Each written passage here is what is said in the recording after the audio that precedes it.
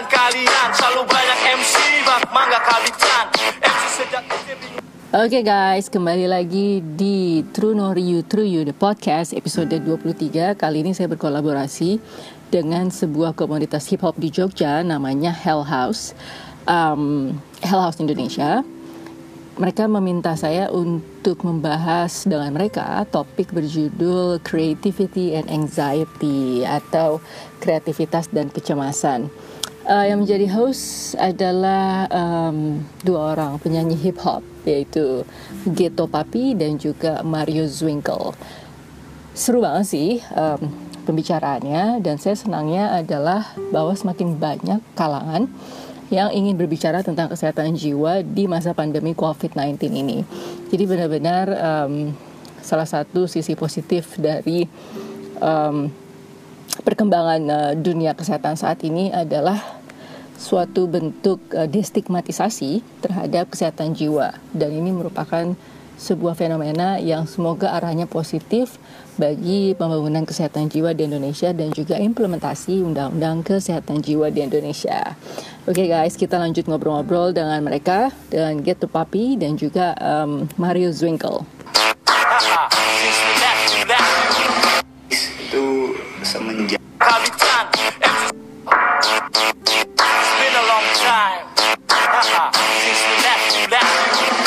terlalu lama ku biarkan kalian selalu banyak MC bak mangga kabitan MC sejak What up? Cuk! Sobat Swingle, sobat Sakala, di luar sana yang nonton pada malam hari ini. Baru denger Sobat Swingle. Kembali lagi bersama kita di Podcast Crash 8. Sobat Zwinkel itu. Ada saya Mario Zwinkel, represent Hell House in the Wagon City. Salah, MC. Sobat Jungkel itu loh. Yoi. Kok keren tuh apa dalam hari ini? Enggak, soalnya ada dokter kejiwaan. Nanti kalau aku ini kayak apa ibaratnya Narcissistic disorder. bukan nasi ini apa bragaccio terus itu nanti dibilang wah kamu punya masalah dengan Ketidakpedean? Oh, ya nggak tahu. Aku takut malah dianalisa. Mungkin. Aku malah takut dianalisa sama dokter Nova nih. Topik pada malam hari ini adalah kreativitas dan kecemasan. Creativity and anxieties. Dan teman-teman yang kira-kira rodok owah, sedikit goyang kesehatan jiwanya, lebih baik nonton dan bertanya-tanya. Ada hadiah pada malam hari ini. Aku coba tak coba hubungin dokter Novarianti Yusuf dulu ya. Yes. Dokter Novarianti Yusuf. Ini Nova. Kalian googling dulu deh siapa dia. Ngeri juga ini orang. Dia itu seorang Temen SMP-nya Papi. Bukan. Maksudku seorang emang dia ini memang ahli di bidangnya, memang ahli bukan apa ibaratnya ya memang pakar. Ambil gelar doktor itu Harvard lagi apa teh? Iya. Nanti kita tanyain ya. Kayaknya dia di Harvard. Ini keputus nih. Ini nongol lagi. Masuk gak jelas ya. Nah. Kamu harus masuk terus. Nah, jadi teman-teman ini teman-teman podcast apa kamu bilang tadi? Ya. Sobat Swingle dan Sobat Saka. Ini Mario Zwinkel, Budok namanya. Dok, salam kenal. Oh ya, halo Mario. Mario Zwinkel. Nah, kemarin itu Mario itu sering curhat sama aku tuh, suka aduh ini gimana ini sampai sakit dia sampai radang tenggorokan apa, terus dia bilang anxiety. Aku nggak ngerti sebenarnya anxiety apa gitu. Terus dia ngerampungin album barunya dan sekarang katanya dia udah lumayan tuh. Coba Mario apa sih yang pengen kamu nih, udah ada pakarnya lo nih. Aku sih dok, lebih pengen tahu, maksudnya walaupun aku mengalami anxiety itu gitu, mungkin teman-teman di luar sana pengen tahu juga apa sih anxiety itu sebenarnya, dan apa penyebabnya, dan biasanya umur berapa bisa terkena anxiety itu. Paling muda biasanya umur. Waduh. Itu sih. Maaf ya dok, panjang dok. Waduh. Ayo.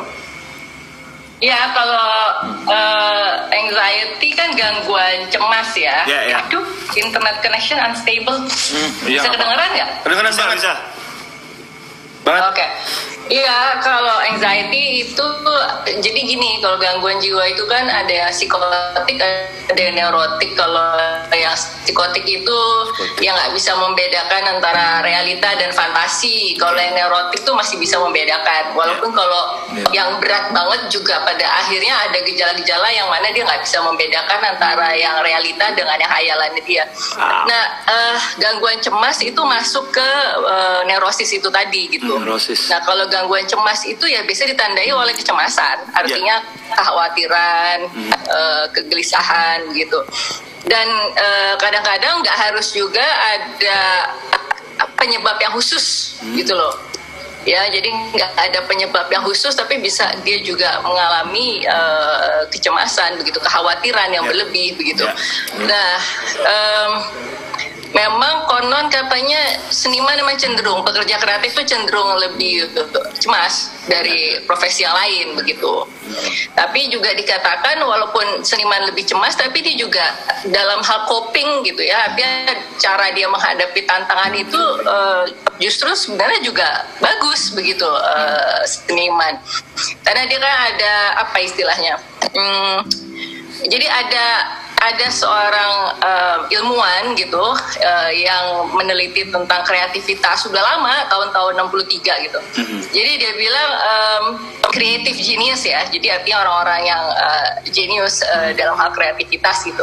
Itu mereka katanya lebih primitif tapi juga lebih berbudaya. Ya, lebih primitif dan juga berbudaya. Lebih destruktif tapi juga lebih konstruktif. Wow. Nah, kadang-kadang sedikit lebih dalam tanda kutip bisa menjadi lebih waras juga daripada orang pada umumnya gitu. Jadi memang ada keunikan gitu untuk pekerja-pekerja kreatif gitu loh. Kan toh akhirnya bisa melampaui kan kecemasannya tanpa berobat. Nah, itu sih.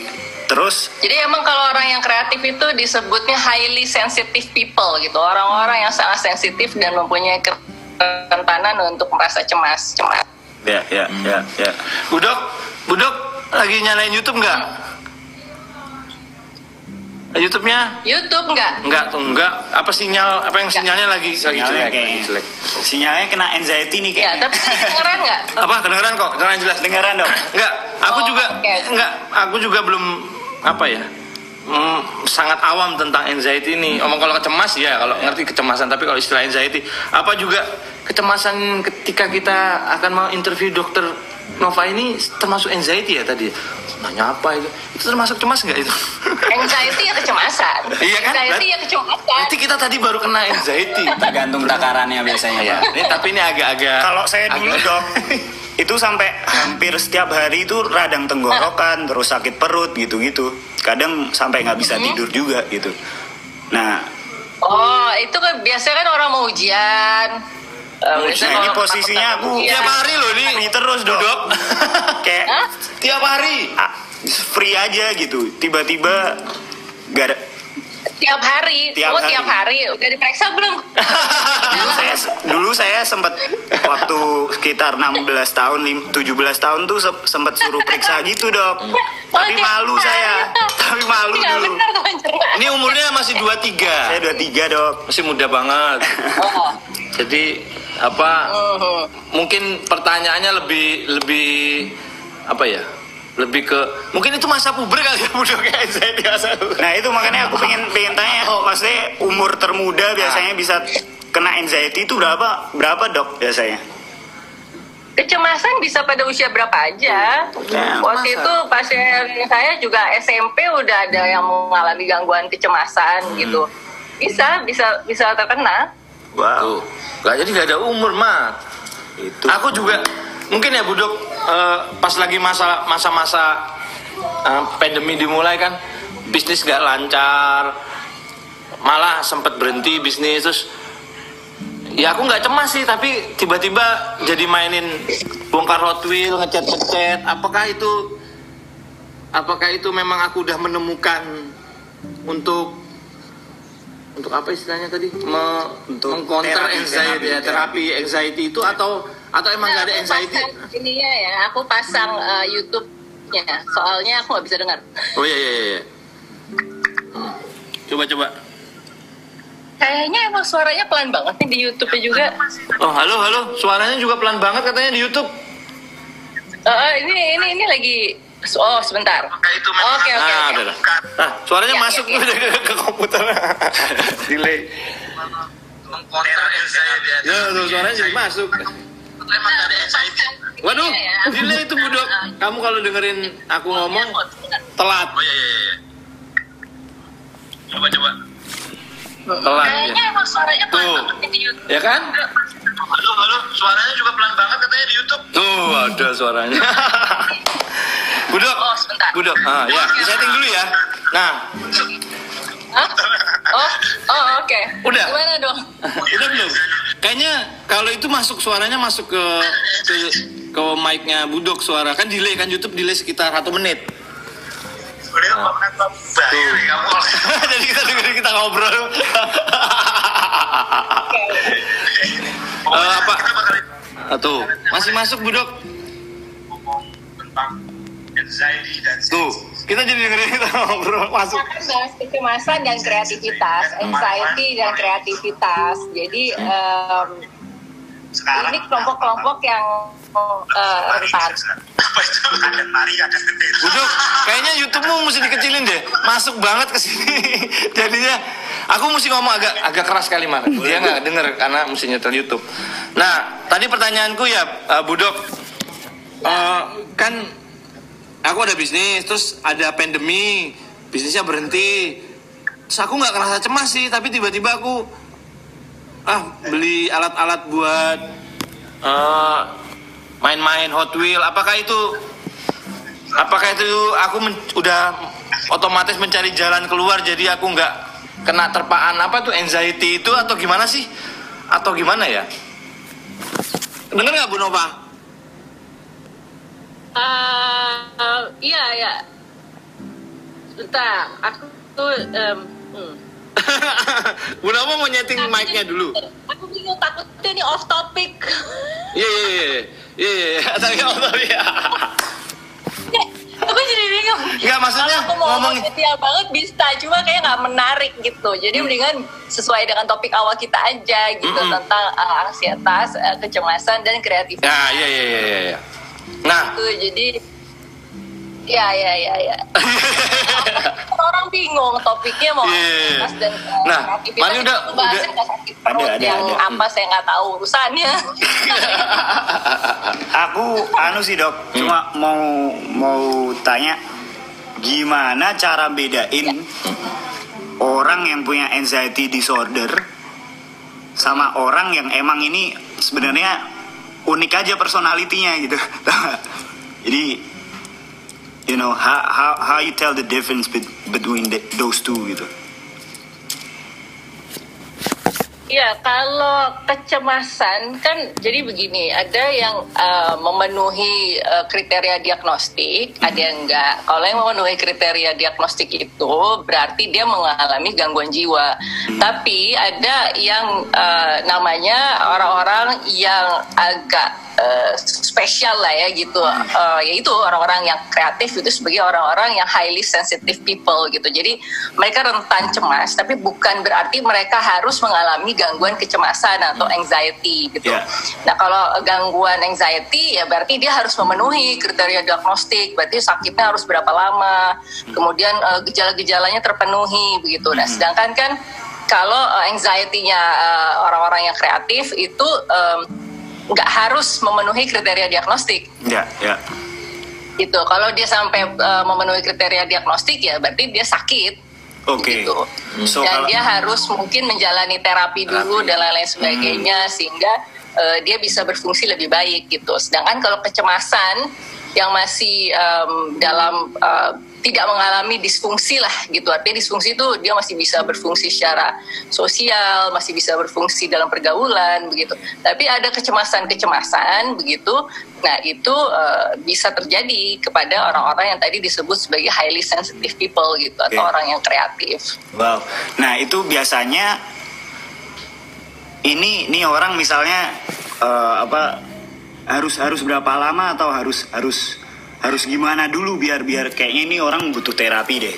I think you need a therapy gitu untuk karena kamu udah kayaknya berlebihan banget gitu.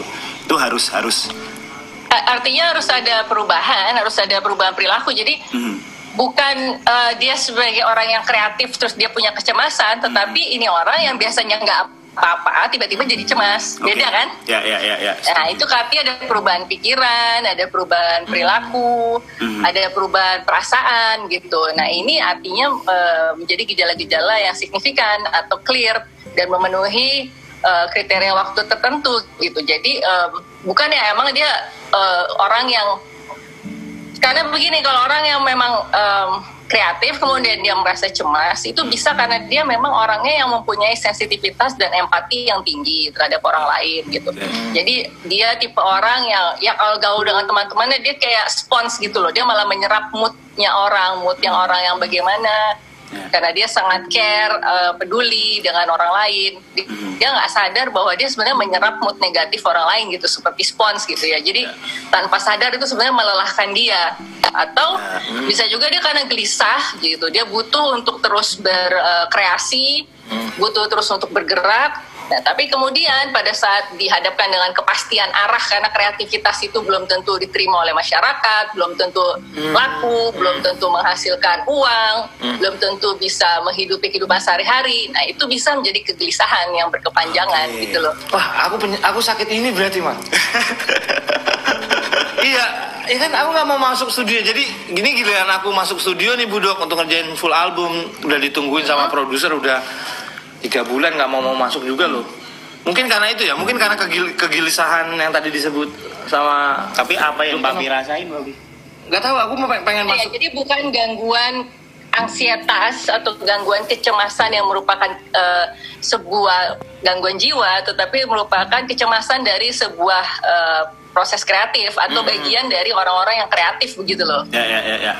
Dok, kalau kasusku nih gini Dok, dulu kasus mau berantem terus loh. Itu maksudnya aku let's say dari remaja lah ya, dari umur 12 tahun 13 tahun tuh sampai akhirnya sebelum album saya keluar kemarin di 2020 ini, itu tuh hampir setiap hari kadang overthinking yang berlebihan, terus jadi radang tenggorokan, kadang emosinya naik turun banget gitu, terus sampai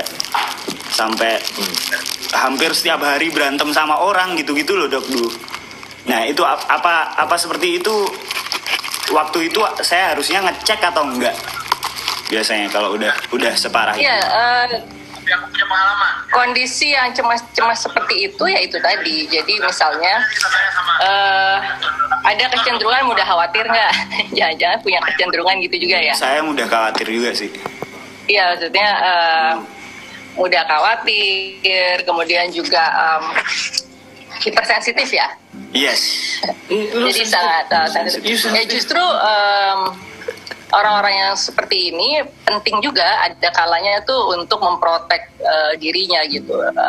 Sebagai orang yang kreatif kan berarti harus meng-create gitu. Dia artinya dia juga harus melakukan upaya untuk melindungi diri gitu ya. Masih ketemu orang banyak apa itu fun aja gitu. Tapi juga ya itu tadi, karena menjadi orang yang lebih sensitif, menjadi orang yang punya empati yang tinggi gitu, kadang-kadang nggak terasa apa yang dirasain orang lain terus kita ke bawah-bawah gitu. Sedangkan kan harusnya kalau kita mau berkreasi kita kan harus menjaga juga ya, menjaga mood dan lain sebagainya gitu kan. Jadi ya akhirnya jadi ke bawah-bawah. Ya, oke. Kamu tuh kayak So there is nothing wrong with me at all with the mental illness ya Dok. kamu itu udah dibilang sama Bu Nop, kamu tuh SpongeBob tadi katanya. Iya. Benar. Kamu meresap soalnya. Kamu meresap. Dia ini juga atlet MMA nih Bu Dok. Belum pernah kalah. Jadi mungkin apa ya, dia ini orang kreatif apa orang, aku juga bingung lihat dia ini orang kreatif yang anxiety apa orang emang Kang Gelut yang kreatif, aku juga bingung. Nggak, dulu aku MMA, sorry Yeah. apa MMA? Iya, ya. dia juga atlet MMA, jadi sempat ikut bela diri campuran dok. Nah itu Oke. saya ikut itu juga. Mixed martial art ya. Saya ikut itu juga sebenarnya kemarin nyari obat juga dok, kayak wah ini saya udah hampir setiap hari berantem di jalan nih, terus kayaknya emang harus aku salurin gitu loh dok, kayak aku salurin aja lah ke MMA gitu. Ternyata waktu ikut MMA pun masih kadang kambuh-kambuhan juga gitu, yang emosi nggak stabil gini dan akhirnya saya nemuin album pertama saya ini yang benar-benar menyembuhkan saya, kayak I feel so. Apa albumnya, judulnya apa? Judul albumnya namanya apa? Soul Point. Sorry apa? Soul Point. Artinya? Soul Point itu saya ngibaratin, jadi album pesawat ini, yang ngesul. album ini tentang perjalanan, maksudnya it's a life journey gitu. Saya ngibaratin life journey ini tuh kayak perjalanan pesawat gitu, kadang turbulence, kadang halus gitu. So that's why I call it soul point. Soul as a soul, jiwa. Soul, S-O-U-L, terus plane. pelan banget suaranya. Pesawat. Soul plane. Plane. Yes, plane. Ya, oke. Nggak, soalnya suaranya pelan banget. Kita mesti deket kayak ini. Iya, kita. Ayo. Terus. Itu dan akhirnya saya merasa kayak lebih enak aja gitu, dok, as an individu sekarang gitu, kayak. Dan tapi kemarin saya sempat bingung dok, setelah album itu kayak udah jarang cemas-cemas kan. Nah itu kayak ada yang hilang malah, cause my art is based on anxiety gitu loh dulu kalau ngerjain sesuatu. Nah itu kayak sempat hilang tuh, sempat kayak ada yang kurang nih kayaknya gitu. Nah itu gimana tuh dok? Nggak, kemarin tuh aku baru ngeluarin buku judulnya Jelajah Jiwa Hapus Stigma. Jadi autopsi psikologis bunuh diri 20 case. Jadi itu penelitianku dulu, tesis lah atau spesialis 20 case yang bunuh diri gitu. Wow. Jadi ada kan artinya harus melakukan otopsi kan, karena orangnya udah meninggal, udah bunuh diri. Jadi harus mewawancarai keluarga, teman gitu. Nah itu ada anggota keluarganya ternyata yang mempunyai halusinasi, bisikan di telinga gitu. Jadi akhirnya karena peneliti saya nggak boleh menangani, dia ditanganin sama teman psikiater yang lain. Tau-taunya suaranya hilang. Terus dia marah. Saya nggak bisa ngelukis karena bisikannya hilang. Jadi itu sakit atau kalau dengar bisikan itu udah gimana? Iyalah kalau orang nggak ada masalah kejiwaan, nggak mungkin lah ya dengar bisikan tanpa ada sumber suaranya gitu loh. Nah dia kan halusinasi, artinya mendengar sesuatu tidak ada sumbernya gitu. Jadi panca indera mendapatkan persepsi karena nggak ada gitu sumbernya ya. Berarti itu sudah salah satu resiko gejala yang menuju ke masalah kejiwaan gitu. Tapi problemnya dia ternyata berdamai dengan suara itu, dan itu masih jadi sumber inspirasinya dia. Ya kalau itu kan ya terserah dia dong, dia mau meneruskan terapinya selama gangguan itu tidak menimbulkan distres atau nggak nyaman buat dia, dan juga tidak menimbulkan gangguan dia secara fungsi, secara pekerjaan, dan utamanya jangan membahayakan, karena bisikan atau suara kan bisa nyuruh, misalnya menyuruh bunuh diri, menjelek-jelekan dia kayak gitu. Jadi ya tetap yang utama adalah keselamatannya dia gitu kan. Nah saya dulu sempat jadi kayak deja vu, saya ingat dengan keluhannya dia tadi. Gejalanya hilang, malah dia merasa nggak bisa berkreasi. Iya. Kalau aku dibisikin terus kalau lagi sholat tuh.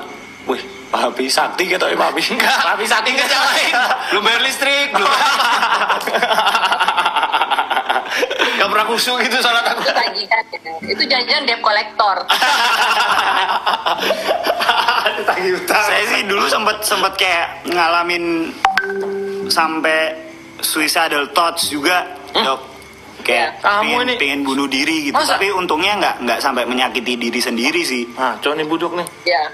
Nah itu Waktu itu akhirnya bisa sampai ya artinya nggak berkembang sampai nggak menyakiti diri sendiri, juga nggak sampai ya melukai diri sendiri. Itu bagaimana caranya? Kayaknya gara-gara berantem di jalan deh, Dok.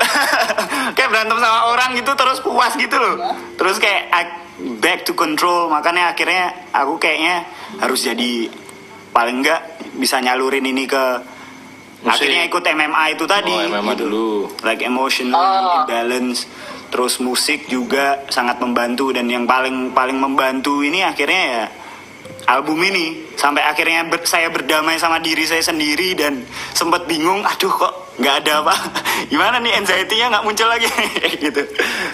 Nah, jadi ada penelitian dilakukan oleh Yale Center for Emotional Intelligence. Jadi Yale Center for Emotional Intelligence. Jadi dia meneliti 309 seniman di sekolah-sekolah seni yang terkenal di Amerika.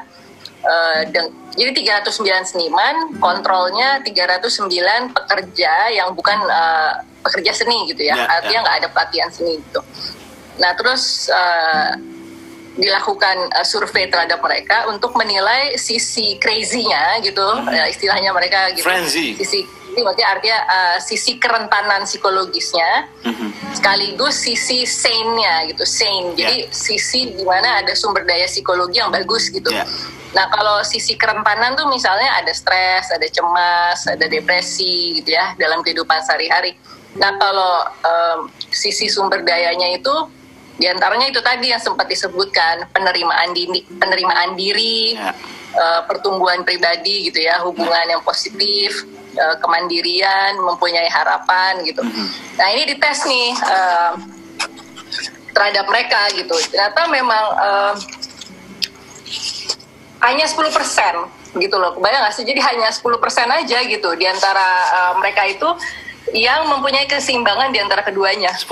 Oh, damn. Jadi artinya kerentanan psikologisnya tinggi, tapi dia sumber daya psikologinya juga tetap tinggi gitu. Dan mereka yang 10% itu artinya bisa tetap produktif gitu, bisa tetap kreatif gitu ya. Karena kan seimbangnya begini. Kalau lagi kerentanan psikologisnya tinggi, ya berarti dia sumber daya psikologisnya turun. Kalau dia lagi kerentanannya rendah, ya otomatis kan dia lebih bisa berdaya gitu. Nah, tapi ternyata ada 10% itu yang kerentanannya tinggi, tapi sumber daya psikologisnya juga tinggi gitu. Jadi mereka pencapaian kreatifnya tinggi. Cuma 10% doang pencapaian kreatifnya tinggi ya Bu Dok? Iya, rata-rata harus seimbang. Jadi kalau yang satu naik berarti ada penurunan. Kalau satunya turun, satunya naik gitu. Nah itu, tapi kalau yang bisa kerentanannya tinggi, tapi juga secara psikologinya tetap kuat, ya itu cuma 10% aja. 10%. Apakah itu bisa dilatih atau bisa? Kamu pikir latihan tinju apa? Mungkin loh bisa ya. Oh ya benar, boleh coba Tanya, Bu Dok. Apakah itu bisa dilatih nggak, Dok? Bukan dilatih sih, tapi lebih kayak namanya tuh manajemen, di manage ya. Istilahnya tuh di manage ya. Di manage tuh ya maksudnya begini. Kalau kreativitas itu lebih untuk melakukan untuk diri sendiri, misalnya. Jadi prinsip-prinsipnya lah gitu, membuat karya untuk diri sendiri gitu. Karena nanti pada akhirnya toh akan juga bermanfaat juga untuk orang lain gitu. Jadi artinya tidak berkarya untuk membuat ini untuk dia gitu, tapi lebih ke diri. Yes. Walaupun hal itu nggak terjadi ya, kalau kita ketemu pelukis-pelukis yang saya tulis ya artinya mereka proses kreatifnya udah berat. Tapi pada saat mereka harus menjual itu menjadi nilai ekonomi gitu, ya itu menjadi masalah. Gitu. Nah, kemudian sama kayak kamu, Mat. Kedua nih ya secara pandemi dan juga memang dalam kehidupan zaman sekarang, yaitu harus menjauh dari internet. Tuh, bener, Mat. Jauh. Menjauh dari internet. Jadi enggak, maksudnya ya ini sih nggak apa, ini produktif. Maksudnya gini, jangan sampai internet itu harusnya berfungsi untuk kita, jangan kita yang berfungsi untuk internet. Itu penting. Ya, jadi kalau kita butuh kita pakai dia gitu, jangan kita yang istilahnya teknologi detox gitu. Jadi produce more, consume less. Jadi lebih memproduksi daripada mengkonsumsi. Wow. Kalau nggak kita jadi spons itu tadi gitu. Budok, aku tuh kemarin sebelum pandemi 3 bulan Februari itu aku berhenti main sosial media gitu. Dan ketika main lagi karena kita buat podcast ini, apakah itu termasuk yang tadi Budok bilang menjauh dari internet? Aku menemukan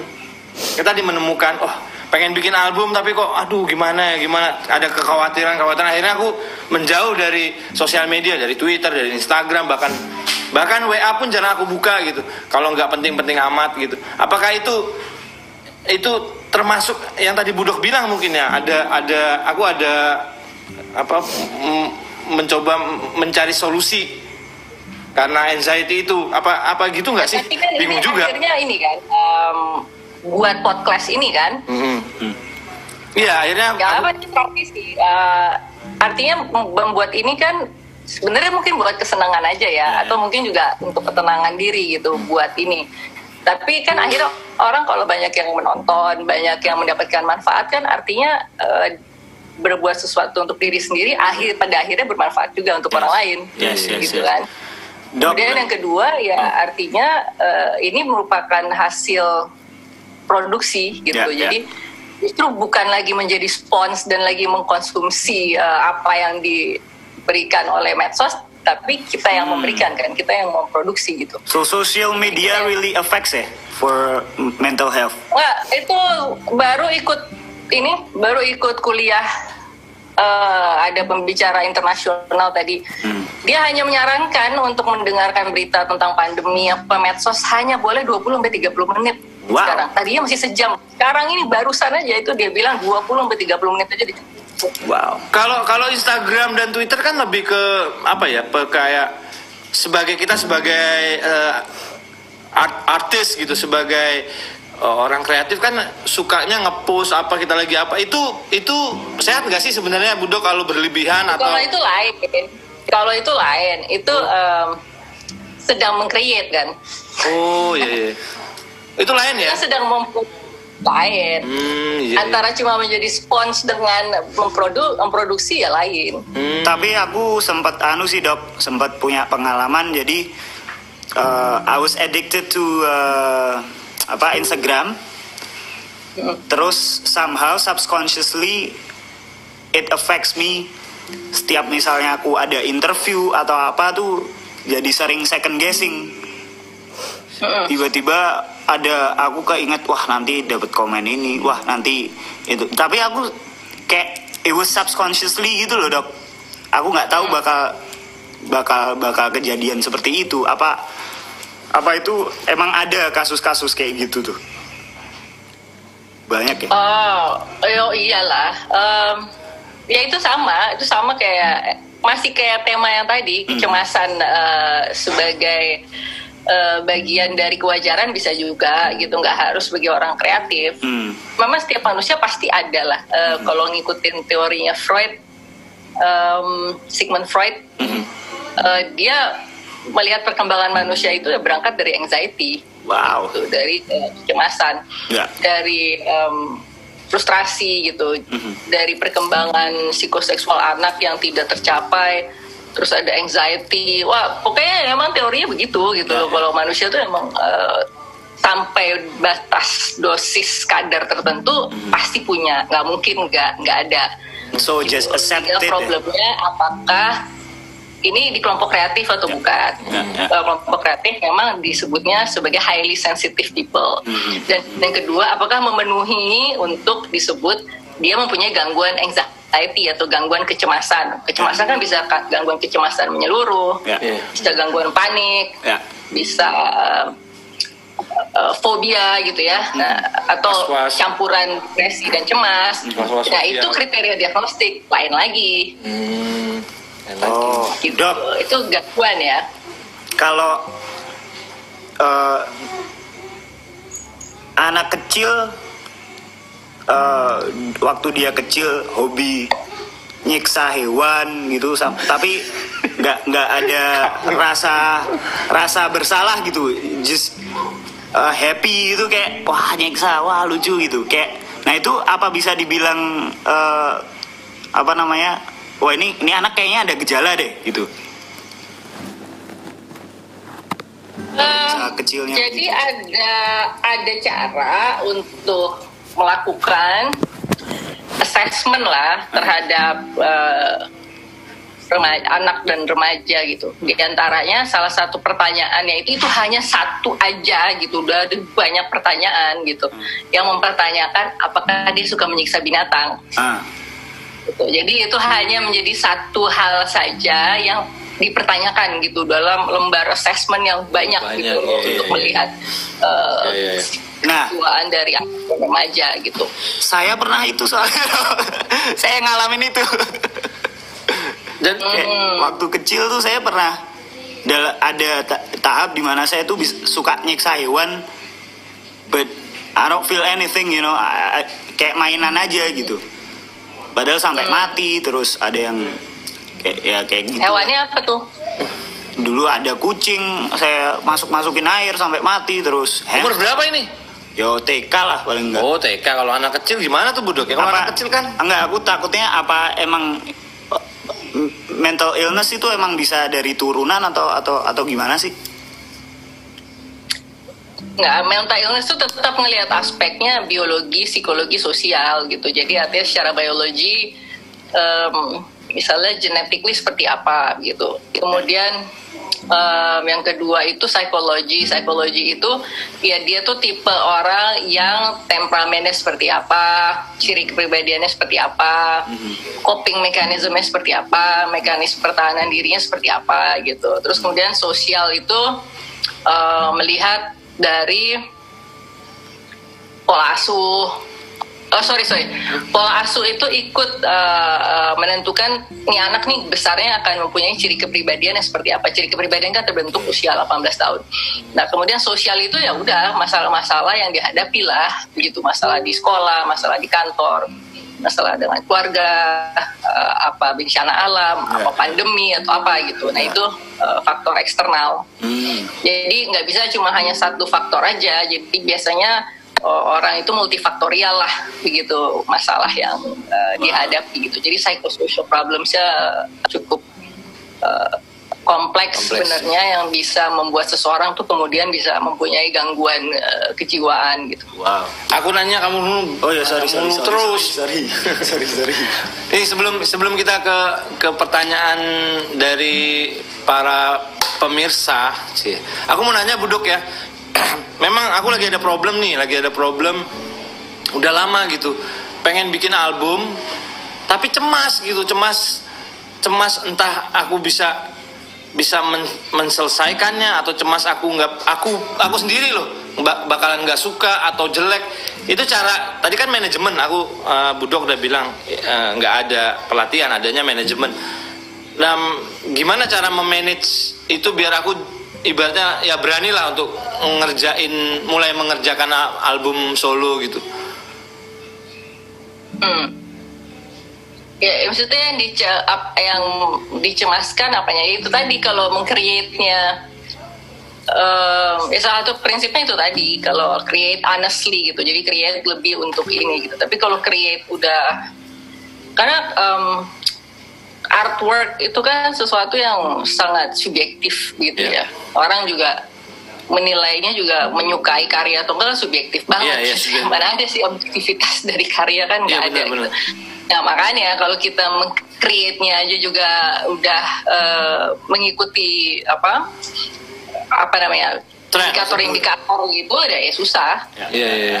Sebenarnya bukan mengikuti sih, aku malah berasanya takut aku nggak suka, malah bukan aku nggak peduli ketika aku ngerjain sesuatu, aku nggak peduli orang mau suka apa enggak sebenarnya, cuman takut akunya nggak suka gitu. Aduh, takut bisa nggak ya itu nggak pede, itu anxiety bukan sih? Nggak pede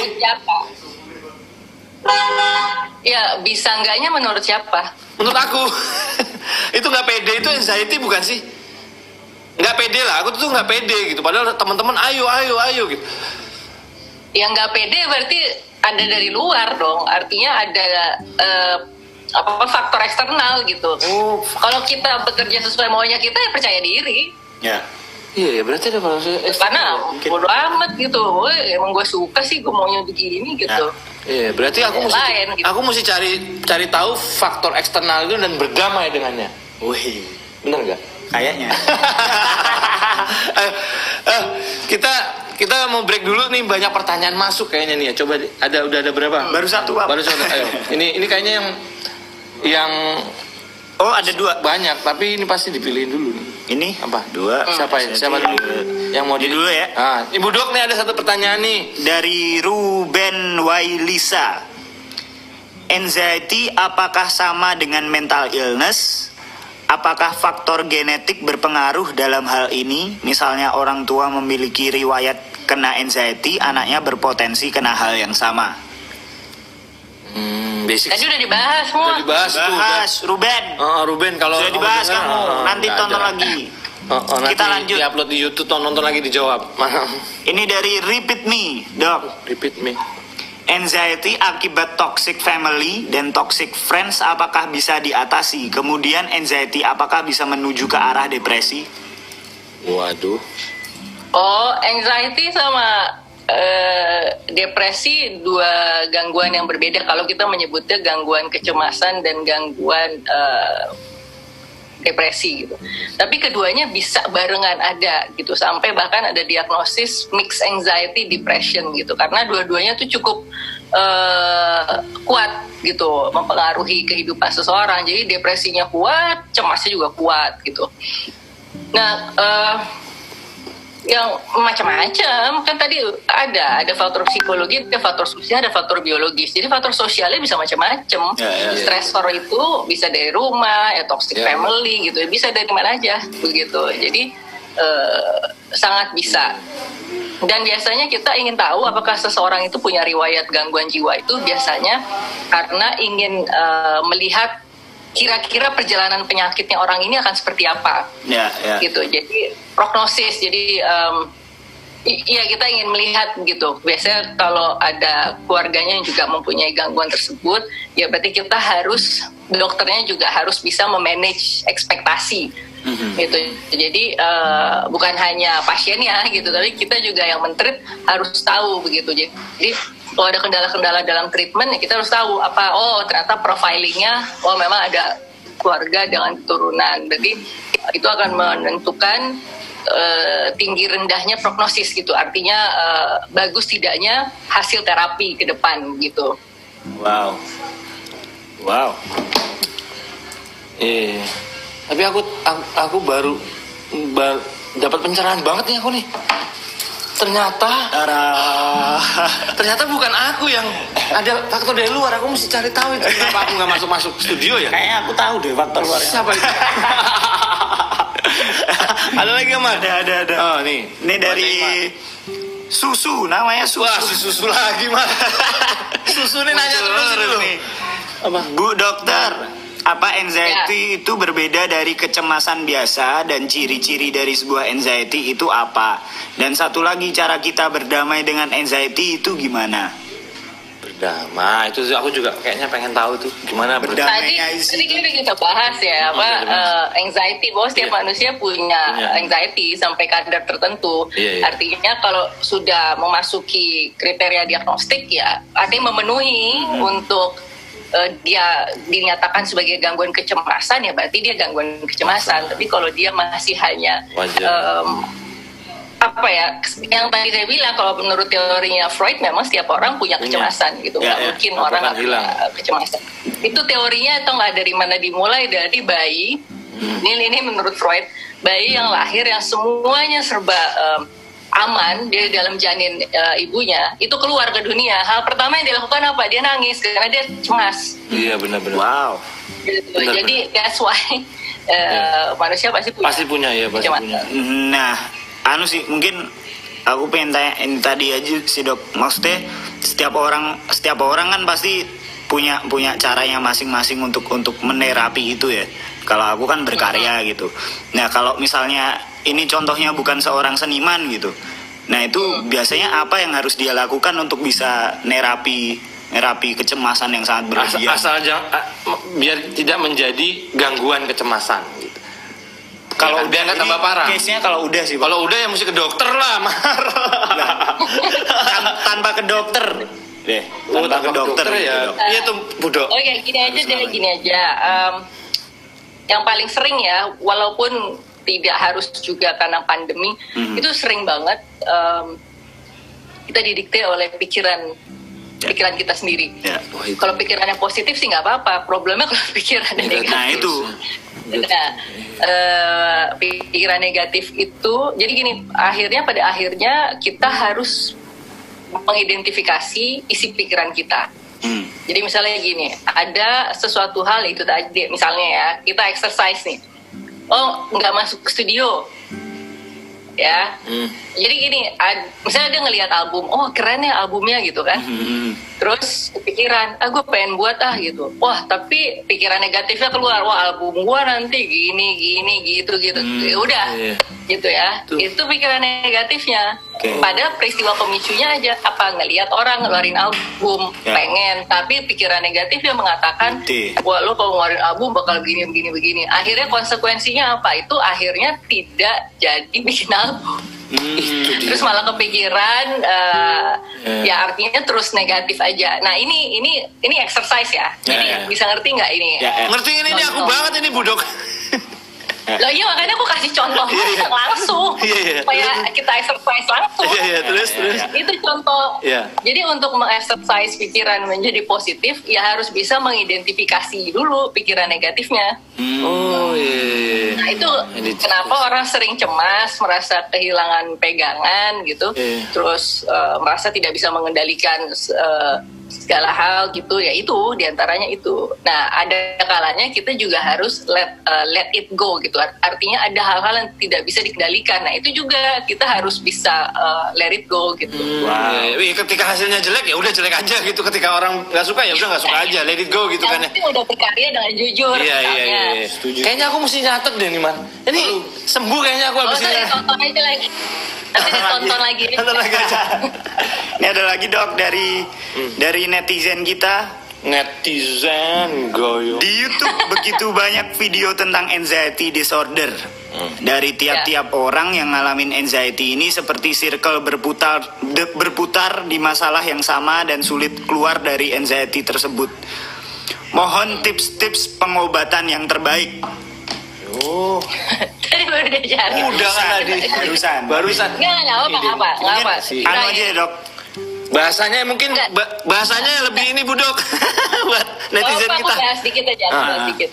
Jadi pada saat jadi ini ada penelitian di American Psychological Association, asosiasi psikologis di Amerika. Itu sebelum pandemi, itu anak-anak generasi Z ternyata dia yang paling merasa tidak sehat jiwa. Jadi penilaian dia sendiri ya. Mereka merasa paling tidak sehat jiwa gitu. Itu satu. Kemudian yang kedua, mereka tuh yang nomor satu mencari bantuan. Mencari apa? Bantuan. Mereka aware banget. Jadi mereka aware dan mereka mencari bantuan. Ini yang generasi Z ya. Kamu masuk generasi Z nggak sih? 23 iya ya? Iya. Kalau milenial? Kalau milenial apa Z sih? Z ya? Tahu deh, saya nggak. 23 kayaknya. 23 apa tuh Dad? Milenial kayaknya. Z ya. Enggak itu. Enggak lihat ini ya urutan tahunnya. Nah, problemnya adalah pada saat mereka mencari bantuan itu juga dikhawatirkan kalau mereka salah sumber, salah source gitu loh. Jadi mendapatkan sumber informasinya yang nggak tepat, saking banyaknya ya video YouTube. Kemudian ya apapun lah ya yang ada di internet itu banyak, tapi apakah reliable, apakah bisa dipercaya, apakah sumber-sumbernya terpercaya gitu. Nah jadi justru mereka karena saking inginnya mencari bantuan dan itu ada banyak di internet, tapi apakah reliable? Nah itu yang menjadi problem. Nah paling tidak boleh menegakkan diagnosis sendiri. Jadi misalnya, kalaupun kita misalnya di internet, ada screening nih untuk melihat apakah diri saya cemas atau depresi atau trauma atau apapun, itu boleh, tapi itu tidak menegakkan diagnosis. Jadi jangan langsung down terus merasa wah berarti gue depresi. Enggak, penegakan diagnosis tetap harus dilakukan oleh dokter jiwa yang memeriksa dia atau ya pokoknya yang mempunyai kemampuan kompetensi gitu untuk melakukan penegakan diagnosis. Jadi hanya kita perlu waspada saja untuk mengkonfirmasi ya harus periksa. Jadi jangan langsung menjudge diri sendiri, toxic juga family, toxic friend gitu. Ya, jadi jangan self diagnosis juga, jangan. Untuk aware boleh, tapi jangan ini gitu. Ini ada lagi nih Bok. Last questions dari Real K53. Menurut Bu Dokter, seberapa efektif terapi psycho-religious? Wih, Habib yang nanya ini. Habib, Psycho-religious. Nah ini juga oke nih. Jadi gini, waktu itu kan aku pernah buat tuh undang-undang kesehatan jiwa dulu pas lagi di DPR. Waktu di sana aja, kita tetap menerima pelayanan kesehatan yang non medis. Itu dengan menyadari bahwa Indonesia ini pemahaman tentang kesehatan jiwanya jujur ya ini baru naik banget sekarang setelah pandemi. Itu kesadaran kesehatan jiwa luar biasa. Gitu. Jadi nih kayak gini udah kayak ngamen rutin. YouTube, di IG Live, di webinar, Zoom, Google Meet gitu, itu udah kelilingan. Itu bagus. Justru ini saatnya untuk mendestigmatisasi masalah kesehatan jiwa. Jadi orang lebih terbuka aja gitu bahwa it's okay not to be okay gitu loh, bahwa saya ingin gitu membahas masalah kesehatan jiwa saya gitu. So what kalau emang bermasalah? Iyalah gila udah pandemi, masalah ekonomi, nggak bisa keluar rumah, terpenjara, nggak bisa sekolah, mau megang apa aja takut, mau keluar takut ketularan. Iyalah wajar, itu stressful. Gitu. Nah, ya itu akhirnya sekarang ini adalah kesempatan untuk kita, bahkan sekarang sampai ada Sehatpedia aplikasi. Aplikasi Sehatpedia itu bisa membantu untuk masyarakat yang ingin melakukan konsultasi tapi untuk dukungan psikososial gitu. Jadi artinya ada ketidaknyamanan secara psikologis, ada begitu banyak stresor psikososial kan sekarang juga di masyarakat.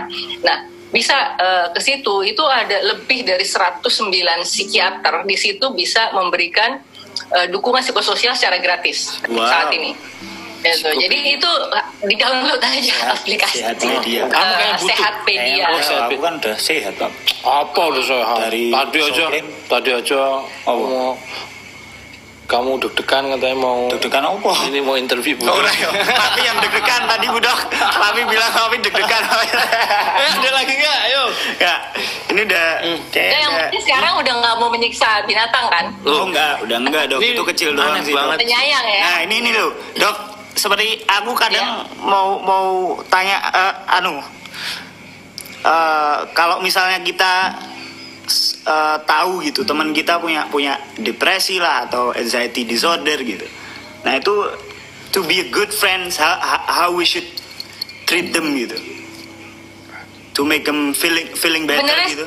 sih nggak usah diceramahin, itu nomor satu ya. Itu pantangan nomor satu adalah menceramahin, dan yang kedua jangan kepo. Karena orang malah kepo gitu loh, kayak lo stres kenapa? Lo kenapa? Lo depresi? Ada apa? Ada masalah apa?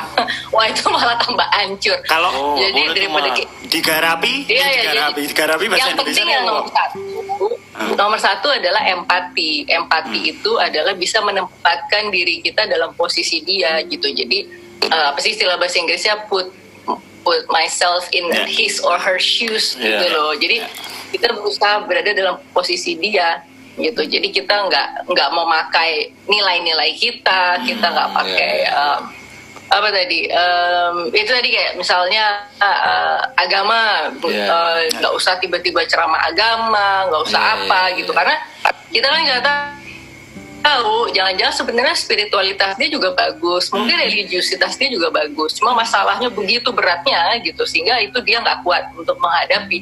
Kita kan nggak bisa ngejudge orang. Emang orang bilang gitu apa, oh saya sholat nih, oh oh saya ke gereja nih, oh saya habis misa, kan kita nggak tahu gitu ya. Kan ada orang yang nggak parade gitu, nggak pamer di media sosial. Nah itu, jadi kita yang penting empati aja, nomor satu empati, dan empati itu harus dilatih. Nah makanya tadi ada orang yang bertanya, apakah religiusitas itu, psikoreligiusitas itu juga bisa membantu terapi? Itu yang tadi saya bilang, di Undang-Undang Kesehatan Jiwa kita bahkan mengatur untuk terapi-terapi yang juga non-medis.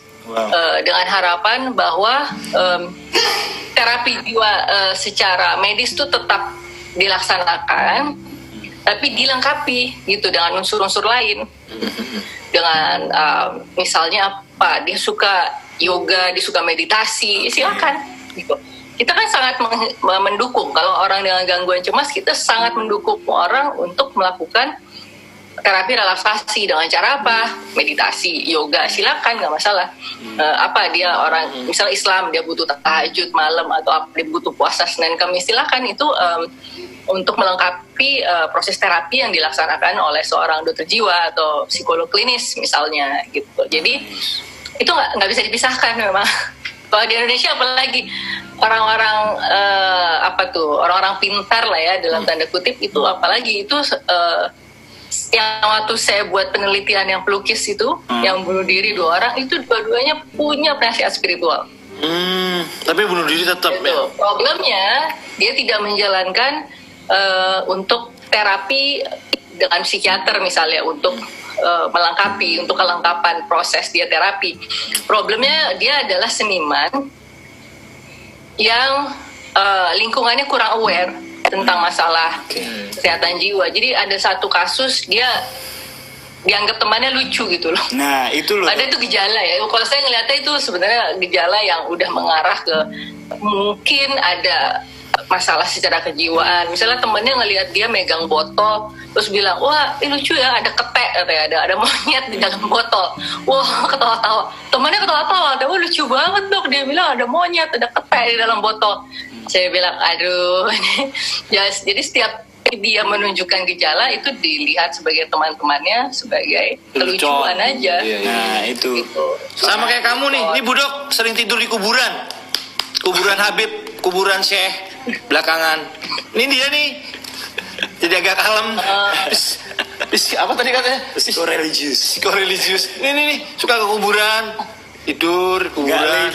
Buat memperdalam MMA-nya. Ilmu kebal. Gak lately, aku gara-gara kebal ya biar kalau ditendang atau ditonjok nggak mempan. itu udah kebal dok, saya dok. Itu udah kebal.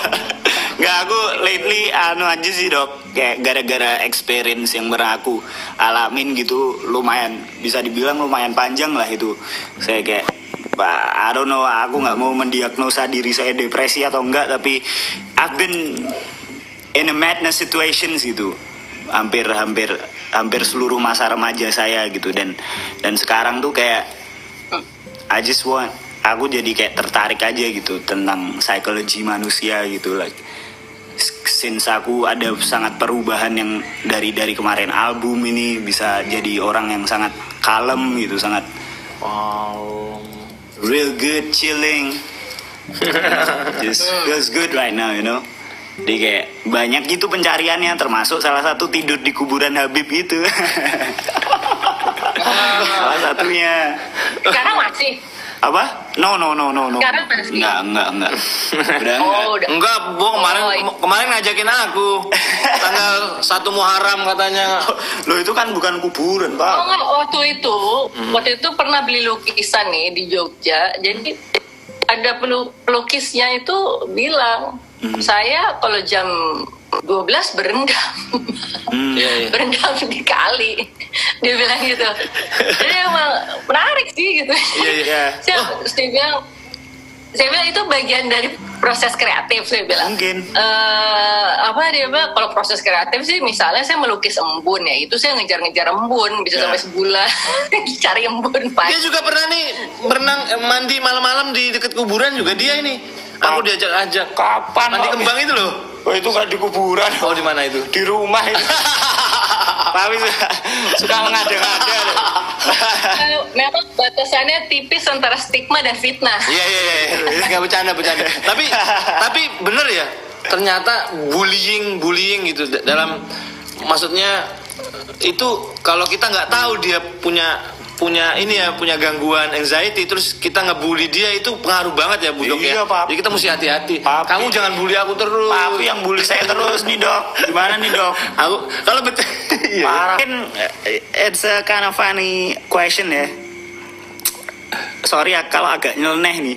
Tapi dokter melihat fenomena netizen Indonesia yang tiba-tiba nggak kenal atau wah ini sebenarnya dia nggak tahu apa-apa gitu tapi ngebacot aja di sosial media. Apakah itu termasuk Mengkritik karya gitu atau apa gitu? atau nggak jelas lah pokoknya ngebacot gitu, just giving hate speech gitu, kayak apakah itu termasuk juga gangguan jiwa untuk dia? Kalau waktu itu sempat pernah bahas sama dokter siapa ya waktu itu, pokoknya dokter Haikal kalau nggak salah, dia ngebahas tentang pansos, jadi panjat sosial. Jadi ya kalau orang panjat sosial ya artinya harus ada temboknya yang dipanjat atau harus ada pohonnya yang dipanjat gitu. Jadi ya pohon atau tembok atau tangganya yang dipanjat itu adalah ya terserah apa, misalnya gue mau cari top dengan mengkritik siapa aja gitu ya, pas yang lagi terkenal ini dikritik, pas yang lagi ini tuh kan dikritik gitu. Jadi bisa, tapi kan ada yang memang kritik konstruktif. Kritik konstruktif itu adalah dia memang orang yang mempunyai keahlian di bidang itu, makanya disebut kritikus. Ada kritikus seni, ada kritikus musik, ada kritikus sastra. Pada saat mereka dinobatkan menjadi kritikus adalah mereka sudah memenuhi kriteria tertentu menjadi seorang kritikus gitu. Jadi misalnya waktu itu saya pernah nulis novel tahun 2003, nah itu dibedah tuh di UGM. Tapi saya percaya dia seorang kritikus, Pak Faruq Hate gitu. Dia di Pusat Studi Kebudayaan UGM gitu. Nah ini orang yang nggak tahu sepak terjangnya apa, yang keahlian atau kemampuan dia menganalisis juga kita tidak tahu. Gitu. Tiba-tiba dia bisa menjadi sangat lincah berbicara tentang hal yang sebenarnya bukan eksperti dia, yang dia nggak pernah mempelajari, dia juga nggak pernah sangat tidak ada proses panjang untuk melakukan kristalisasi pemahaman tentang karya seni tertentu. Ya itu perlu dipertanyakan atau nggak usah dipertanyakan, nggak usah didengerin. Iya. Karena tidak dalam kapasitasnya. Nah ini kayaknya faktor X-nya Papi itu deh Papi. Kemarin Papi kebanyakan netizen yang menghujat. Kayaknya itu udah faktor X-nya Papi. Nggak, aku sih cuek. Aku kan biasa nih. Bukan itu. Tadi ya kalau aku notku udah dapat dari Budok. Notku adalah seneng banget ya. Notku dari Budok tadi aku mesti berdamai dengan faktor X yang di luar. Nah itu netizen. Well anyway, Budok, aduh, ini makasih banget loh Budok. Maksudnya udah ngomong remeh-temeh. Sebenarnya yang dengerin kita ini orangnya nggak mudeng-mudeng juga sih. Tapi mudah-mudahan mereka dapat menyerap ya. Karena juga kayaknya emang I don't know, but nggak begitu banyak gitu loh orang aware tentang mental illness, mental health gitu. Sebenarnya ini bukan podcast, sebenarnya ini tadi Mario lagi terapi. Mario terus. Tapi terapi session ya. Oh masih ada yang nanya nih, tapi kesian ya yang masih nanya ya. Dok, satu lagi boleh ya? Boleh nggak Bu Dok? Ya, terakhir. Ini banyak yang nanya. Ini itu. Udah ya, coba. Apakah kecemasan diri sebaiknya dicurhatkan, Dok? Curhatkan sama dokter.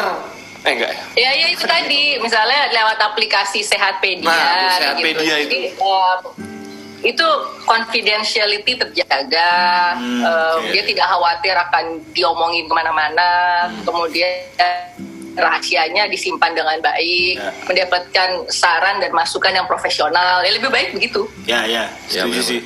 Soalnya kadang kalau di sini itu curhat sama temen Dok, dibilangin kentir, dibilangin wah gila kamu gitu. Saya sih nggak ngelarang, boleh orang curhat. Yang penting memang orang itu memang memang yang kita betul-betul percaya, gitu. Yang memang kita merasa bahwa dengan curhat selama ini, dengan curhat ke dia memberikan hasil yang positif. Karena jangan salah, ada juga yang kita curhat, kita tetap yakin dia adalah tempat curhat yang terbaik. Padahal kalau kita jujur melihat ke belakang, sebenarnya kita menjadi ngerasa lebih bete, kemudian kita malah melakukan hal-hal yang nggak benar. Jadi untuk menetapkan apakah dia tempat curhat yang baik, kita juga harus jujur kepada diri sendiri. Ini benar nggak ya sebenarnya masukannya dia? Apakah kita merasa menjadi individu yang lebih baik? Jangan-jangan cerita sama dia sebenarnya menjadi lebih tidak baik, tapi karena kita mempunyai penilaian-penilaian yang subjektif tentang dia, akhirnya kita merasa dia yang terbaik gitu loh. Dan abis curhat sama dia, terus dia cerita sama orang-orang gitu. Jadinya gosip. Ya itu dia.